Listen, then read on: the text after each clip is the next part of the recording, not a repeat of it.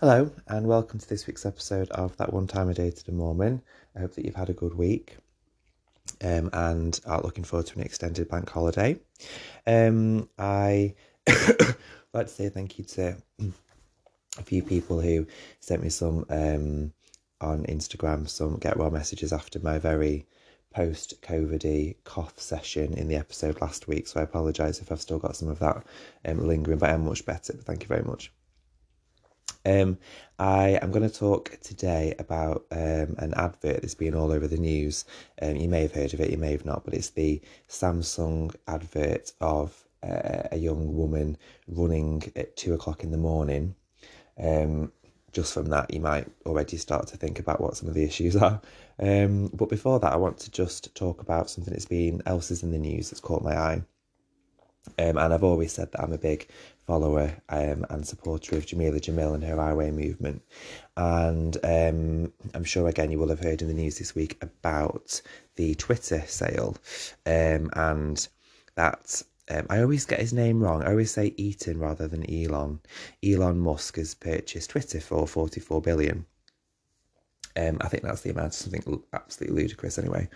And when he bought Twitter, he tweeted, "I hope that even my worst critics remain on Twitter because that is what free speech means." I don't think he quite understands what free speech is, because if you think about any type of online platform, Facebook, Twitter, Instagram, whatever, for a lot of people, free speech just means hate speech, and that they think they can get away with calling it free speech when actually it's just misogyny.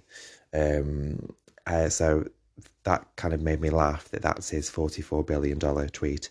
But Jameela Jamil, who's obviously very outspoken about all things anti-minority, so racism, sexism, homophobia, transphobia, misogyny, all the horrendous things that happen. She was very quick to post her last tweet and to quit Twitter because of Musk. So she says on Twitter, quote, "You got Twitter. I would like this to be what lies here as my last tweet. Just really any excuse to show pics of Barold," and that's her dog. She says, "I fear this free speech bid," so she's quoting him there, "is going to help this hell platform reach its final form of totally lawless hate, bigotry and misogyny. Best of luck." Now, obviously, that's tongue-in-cheek with a serious message and a point of view as well. And, she did it funnily with pictures of her dog to say goodbye to. But the response of people to her doing that has been equally bonkers. As you could expect, equally bonkers as someone buying it for 44 billion. She's come out and said she still has her Instagram account, which is where the majority of her I Weigh movement works, that men who she said she would quite constantly get negative comments and tweets from on Twitter have now set up accounts on Instagram to attack her there. And comments like, who cares, you've quit Twitter, no one knows who you are anyway, and various, she's said like rape threats and death threats and all the rest of it, because that's what straight men do to women of colour who have opinions.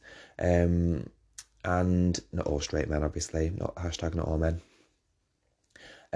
But the ironic thing is, well, they've set up accounts to tell her how much they hate her and how much she doesn't mean to them, but they've set up accounts to do that. It's just very odd how, and it goes back to, an episode that I've done and reading and things I've spoken about in terms of incel culture and online culture, how this culture almost can't seem to handle rejection. So as soon as they feel that she's rejected them by cancelling her communication, then they almost kind of fly off the handle about it. But what is really interesting as well, I've said interesting about 14 times now, I do apologise, is that there was an article published in the Daily Mail Online, everyone's favourite right wing, that claimed all of her final tweets were hysterical and hysteria. And obviously, again, that is just turning a woman's point of view into gaslighting and misogynistic gaslighting. But what I didn't know, and I found this fascinating when I read about it, is that and I can't believe I've never thought of it before, is that the word hysteria, which in terms of its actual kind of definition, is linked to emotional distress and an illness in women, but comes from the Greek word for uterus, a hystera or a hystera. And if you think about it, then a hysterectomy that women go through, then hysteria comes from that. Of course it does. I can't believe I've ever thought of that. So the idea of a woman being hysterical, essentially, linguistically is rooted inside her own body in the hysteria, a hysterectomy, a uterus. So one person had written in the article I was reading about it that women have essentially been gaslighted against their own body and their own opinions since the Greeks. And then, we're seeing it even with Jamila Jamil trying to just remove herself from male hatred, that she's still called hysterical. Anyway, I just thought it was fascinating. I'd never clocked that, the etymology of that word before. So, the advert I'm going to talk about today, and then the topic that links to of female safety and women's safety, is an advert for Samsung, which shows a woman running at 2 o'clock in the morning. I think her alarm goes off at 2 a.m. and she gets out and puts her jogging gear on and goes.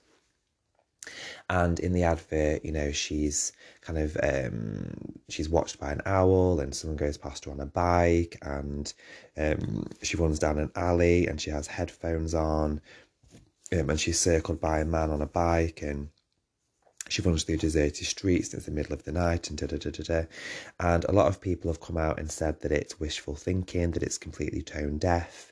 You need to think that, in the news recently, there have been more stories of women being attacked in broad daylight.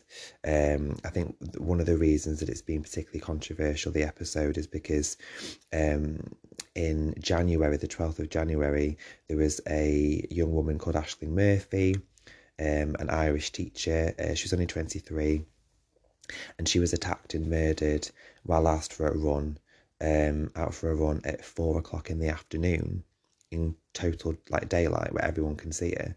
And yet Samsung think that a woman can go for a run at 2 o'clock in the morning. Now I'm going to talk about that in a bit more detail in a moment, but it was obviously been in the news, and this is an advert with one woman who works for women charities. I forget her name, sorry. When it comes up in a minute, I'll pause and tell you her name. But this is an interview on 5 News that happened earlier on in the week. And tell me, what was your reaction when you first saw that ad? To be honest, I laughed. It seemed complete. Esther Newman, sorry, is the editor of Women's Running magazine, who's talking here. Completely ludicrous to me. I just can't imagine any woman. I can't imagine any runner, man or woman, that would want to go running at 2 o'clock in the morning in the middle of the city with headphones on. And is it the safety aspect of it that's really upset you then? It's the fact that it's completely unrealistic. No women's experience of running would involve any of those things. I mean, I can see where they're coming from. There's an idea of kind of empowering women. There's a sort of an idea that this might be a kind of feminist message, but it's not our experience. No woman can do this. Yeah, and I think that's the main point, really, that women aren't afforded the same luxuries as men. They can't go running at 2 o'clock in the morning when it's pitch black. I've said just a moment ago that a lot of people have come out and said that it's just tone deaf. You need to think that Sarah Everard, which happened just over a year ago, was murdered at 9 o'clock at night, or abducted at 9 o'clock at night. Sabina Nessa, 8 o'clock at night. And then, as I said, Aisling Murphy, 4 o'clock in the afternoon. And so it just seems a little bit unrealistic that a woman would be able to do this. I also think, and this is my other interpretation of it, that the woman having her alarm go off at 2 o'clock in the morning and running at 2 o'clock in the morning, to me, I don't know, it almost makes exercise seem something that is almost a bit disordered. And by that I mean kind of secretively trying to exercise as much as you can because you want to get thinner, or you want to lose weight, or you're worried how you look when you exercise, so you do it in the middle of the night when no one can see you. It's just a very odd concept. Now, obviously, Samsung have come out and they've apologised, and they've said they tried to look at it in a positive way. So they tried to show that, you know, women should be able to exercise in an ideal world. It should be aspirational.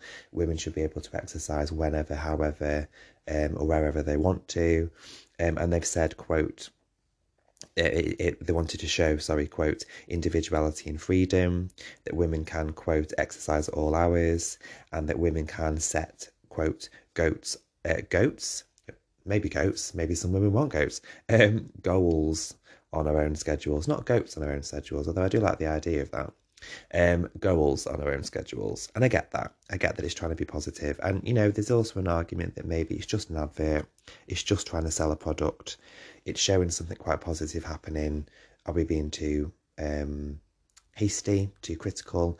But there's a very real issue at the moment of female safety and violence against women and male violence against women, and the advert is maybe just a little bit blind and a bit blinkered and a bit dense, maybe, for want of a better word. Now, I have been doing some reading around, as I always do, about the ongoing issue of violence towards women and female safety.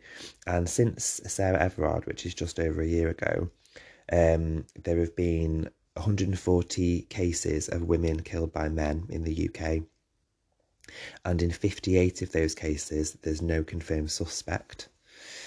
And BBC ran an article this month that was looking at a year gone since the Sarah Everard case, and in 2020 to 2021, so the year since, there have been 41,332 sexual assaults claims made to the police. And out of that, the article says that 60% of women will know who the person is who attacks them. And in terms of a woman who is murdered, 32% are killed by their partner and 17% are killed by a family member.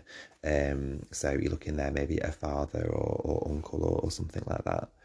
And in terms of the sexual assault data, the BBC article also looks at why women don't report what happens to them, and it says that according to the data, 40% of women don't report a sexual assault because of embarrassment, 25% don't report it because they don't think they'll be believed, either by other people or the police, and 14% don't report it out of fear that there'll be retribution, so that a perpetrator may come after them again, or, you know, a friend or a family member or something like that.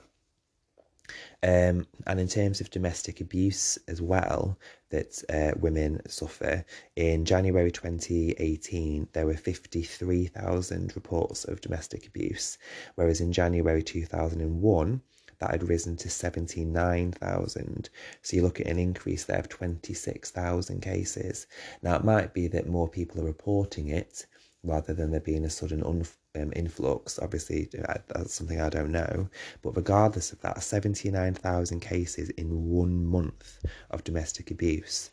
And, you know, I've spoken on this podcast before about the different types of abuse that there are, whether that is economic, whether that is emotional, whether that is some type of coercive control in some way. Now, in response to this, and not this advert, I'm talking about the issue in general of violence against women, the Met Police in the UK commissioned a report and have put together a body called STRIDE, which stands for Strategy, Inclusion and Diversity, Engagement. Strategy, Inclusion and Diversity Engagement, STRIDE. And there's a report that you can read. You can download it. I've got it here as a PDF, and it's called the Metropolitan Police Service Violence Against Women and Girls Action Plan. Interestingly, they say violence against women and girls. They don't say who's doing the violence. It's generally male violence against women, but there we go. So in the introduction, the Commissioner's introduction, It says, quote, tackling violence remains our top operational priority, including crimes that disproportionately affect women and girls, such as domestic abuse and sexual violence. Male violence against women and girls has a profound and long-lasting impact on those directly affected, shattering the life of victims, their families, and close to them. So they do mention male violence against women there, to be fair. And then they say that they're doing all they can do, or with their partners and stakeholders across London and the UK to prevent violence. And they're saying when violence does occur, we will be relentless in our mission to bring offenders to justice. Now, it's a 31-page document, and I've had a skim through it because I do find it interesting, and it's full of data as well. So, for example, it says 1 in 5 women in the experience will experience a sexual assault in her lifetime, while 1 in 4 will experience domestic abuse. In London, recorded domestic abuse cases have increased by 26% in 5 years. And that's an important word, I think, when it says recorded domestic abuse, because obviously domestic abuse and all sorts of assaults will be happening that never come to light and people just don't know about. And it also goes on to talk about the treatment of women in the legal system as well. So it says, victims deserve justice, and through our work with the Crown Prosecution Service, we have seen a steady increase in charges for rape and domestic abuse. This is vital work we will continue to build on. And I think it's important to note that quite often women have come out and said that it's the process of going through the law courts and the legal system and the questioning and the interrogation that just terrifies them, because they don't want to relive things, they don't want to be questioned, they don't want to feel like they're being shamed or blamed, being asked the most intricate and intimate of things. And that's something that the law system and the handling of victims and survivors has really got to work on as well. And as you read through the report, you can see that there are things that the Met Police are trying to do. So they've put something into place called Operation Stan, which it means safer travel at night, which raises awareness of certain ways that women can get home safely at night, whether that's with registered taxi companies or bus routes, and working with Transport for London and the Underground. It also refers to Clare's Law, which is when any member of the public can ask the police about historical domestic abuse or violence that their partner may have committed, if they want to find out whether they're safe with their partner, obviously. And it also refers to the push on misogyny now being classed as a hate crime. So a gender-based offence should be classed as a hate crime rather than just, oh, we know they're being a bit sexist. That it's actually now becoming a crime to openly do something anti-women or, anti-girls, whether that's just, hate speech. Well, I say just hate speech, but you know what I mean? So that misogyny is actually classed now as a hate crime rather than something kind of intangible and something that doesn't really matter. Now, when I've been looking at this issue then of violence against women, I have this week been watching Mare of Easttown with Kate Winslet, and I know I'm late to it, like I'm late to everything, like Succession and all sorts of things. And it's very good, and obviously Kate Winslet's brilliant in it. But watching it, and, if you've not seen it, very vaguely, and I won't give too much away, so there's a series of attacks and abductions and murders against young women in a town east. Did I say Easttown? Mare of Easttown? Hold on. I'm going to have to Google it now. Mare of... I only watched it last night. Easttown, yeah. Got a terrible memory. Maybe it's the vid. Mare of Easttown. So attacks on young girls, particularly in Easttown. And it made me think about how there is so much in the media and in the kind of the digestible media that we have, which is based around violence against women, and particularly male violence against women. So you've got Mare of Easttown, which is all about women being abducted and killed, and very innocent, kind of fragile women being attacked and killed. You have The Fall, which is another fantastic programme, but where, you really get into the headspace of I think it's Phil Spector, Jamie Dornan's character, and the horrific things that he does to women in and around Belfast. You've got True Detective, which I fucking hated, with Matthew McConaughey being Matthew McConaughey and Woody Harrelson being Woody Harrelson, which was just all about a town, kind of covering up horrendous abuse towards women. And then you have like a show like Dexter, where, I mean, I know obviously he attacks men primarily, but you've still got a male serial killer that you like, and is like an anti-hero that you like. And it just made me think about how the fine line between entertainment in these type of shows, whether they are reflecting society and something that needs to be raised, or whether it's maybe, I don't know, perpetuating, glorifying the violence against women, and whether that's maybe part of the problem, that because it's so easy to binge, that old chestnut of a phrase, these shows, it makes people maybe, what's the word? Desensitized, that's the one. I have got like proper brain fog today. Desensitized to the violence that's happening against women, because you just see it all the time on these TV shows, and then it happens in real life, and it's like, that's a bit like The Fall. I mean, yeah, I don't know. It's just something that made me think. And I looked through Netflix, because I like a good documentary. I like a good true crime documentary. I think they're interesting. But if you ever scroll through Netflix or even iPlayer, there are just hundreds of them, documentaries about this woman getting murdered, this woman going missing, miniseries, one-off shows. And again, it just made me think about how, is it important that we watch these and that we maybe know the signs of an abusive partner, and that these television shows and documentaries raise those issues? Or is it perhaps glorifying the killers? Does it make them almost popular in a way? Is it feeding into this lower part of culture where it's almost entertainment? I don't know.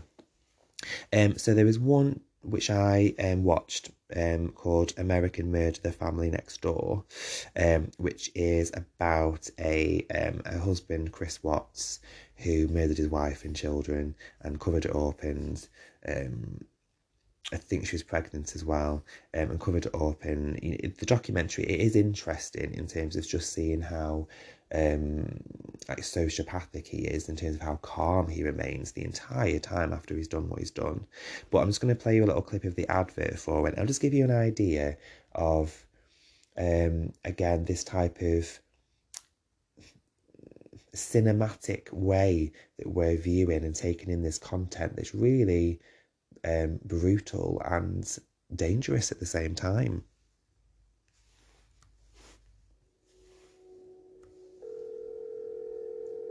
My name's Nicole, and I'm calling because I'm concerned about a friend of mine. I dropped her off at her house at 2 in the morning last night, and I haven't been able to get a hold of her this morning. I've gone to her house, and her car's there. She won't answer phone calls. She won't answer text messages. What's her name? Shanann Watt. Hey guys, my name is Shanann. I just want you to know a little bit of my story. I went through one of the darkest times of my life, and then I met Chris. Okay, you get the idea. And yeah, it just made me think, these type of programs, yes, they're interesting, and yes, they're disposable, but is it just buying into and almost perpetuating this real, at the moment, almost epidemic of brutality against women? And because we see it so often on a television show, does that mean we don't really think about it as much anymore? I don't know. It's just a question that I thought I would pose. Now, I read some articles around these documentaries and whether they are helpful, whether they are detrimental, whether, the kind of place of them in society and on television. And there was an article written by a writer called Laura Barcelia, and she says, and her point of view is that these type of documentaries that show violence against women, and particularly male violence against women, are, quote, exposure therapy, and that it makes women feel smarter, safer and more prepared, and that they can essentially watch these and try and find traits, signposts and signifiers for what an abusive relationship may look like if they worry that they are in one. And in the same article, she says that these documentaries are important for women, particularly considering the fact that in the US alone, 15% of all crime is aimed at black women, so women of colour, and that women just fear crime more than men do. So that in a way, watching these documentaries is maybe possibly research, if that makes sense. And there's another article by a woman called Annabelle de Morte. She wrote this in 2020, and she claims that these documentaries do have a, quote, societal purpose. In the article, she states that, according to data, a person goes missing in the UK every 90 seconds, which is terrifying to think about that statistic. But she says that with documentaries like Netflix, they invite the viewer to help solve crimes, not necessarily the crime in the documentary, but to become involved in local news and trying to look for missing people, etc. And that she claims that over the last year or so, 300 cases have been solved thanks to people watching these documentaries and calling in tips and calling in information. And I suppose you can see that there's maybe a correlation between people watching these documentaries and then educating themselves on crime and then trying to help. I get that. But then I also think there's maybe, again, like I've said, the argument that they perhaps, to use that word again, perpetuate the issue of what's happening to women and turn it into entertainment and something you can, watch on your laptop from the safety of your couch and not really put that much thought into it. Now, the last thing I wanted to talk about in relation to this idea of abuse towards women and kind of abusive relationships in general, or the danger posed to people, is the ongoing court case at the minute between Johnny Depp and Amber Heard. And the reason I'm mentioning it is because I think here there's quite an important presentation of a man talking about the abuse that he's suffering. Now, obviously, I don't know the ins and outs, whether it's mutual, whether she was abusive towards him, he was abusive towards her, they were abusive towards each other, I don't know. But I think having an incredibly high-profile man talk about the abuse he's suffered, I think is interesting, and again, I've used that word again, I need another synonym, and important, whether whose side of the fence that you're on, because we don't really hear men talk about it particularly much, and that's not in any way, shape or form to downplay anything that she's stating either, but I think to have such a high profile case and such famous people talking about the abuse they've both suffered, I think does highlight that abuse happens on a much bigger scale than we think it does, and in a huge variety of ways, unfortunately. So just some of the claims that they have made against each other, and you can look at all of this and you can read all about this online and watch clips of the trial and everything if you want to. So Amber Heard has alleged domestic violence, that he threw a cell phone at her which struck her in the eye and in the cheek, that he screamed at her, held her face, pulled her hair, that he had sexually assaulted her in 2015, and making her take ecstasy tablets, dragged her across the floor, punched her, and then Depp on his side, his lawyers have said that she was the abusive one. She would lock him in the bathroom, so that he couldn't get out for hours at a time, that she is sociopathic, she's a narcissist, that she has slammed him in the face, kind of hit him, and even oddly that she has shit in their bed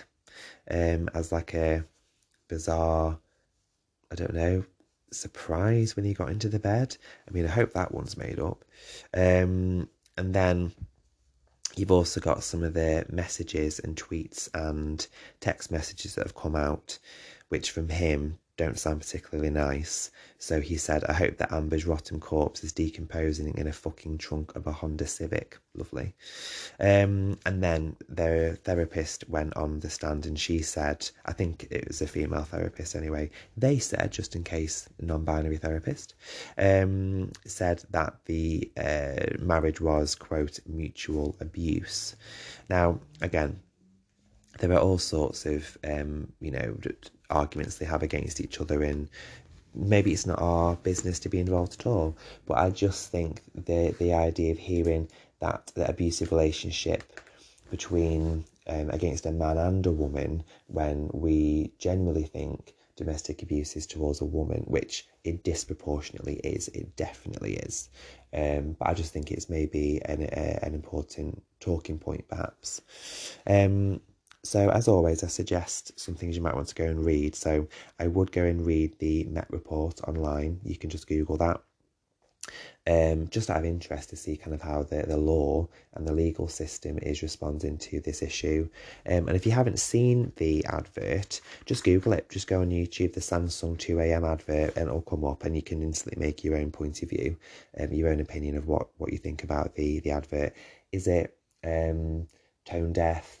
Is it dangerous, or is it just misunderstood and not as serious as everyone's making out? Up to you, your point of view. And I always finish with one thing I've done that week. So this is really sad, but because I had the vid for so long, or I felt awful for so long after rather, I'm into my exercise. I like running, I like cycling, and so I finally today been able to kind of get my breath back enough to go cycling, which was nice. So I'll probably be aching like a fucker for the next 3 days, but it was nice to be able to go out and do something a little bit more normal and not like be out of breath walking one step up a flight of stairs, for example. So as always, if you have any thoughts or questions, let me know, email in, and I will speak to you next week.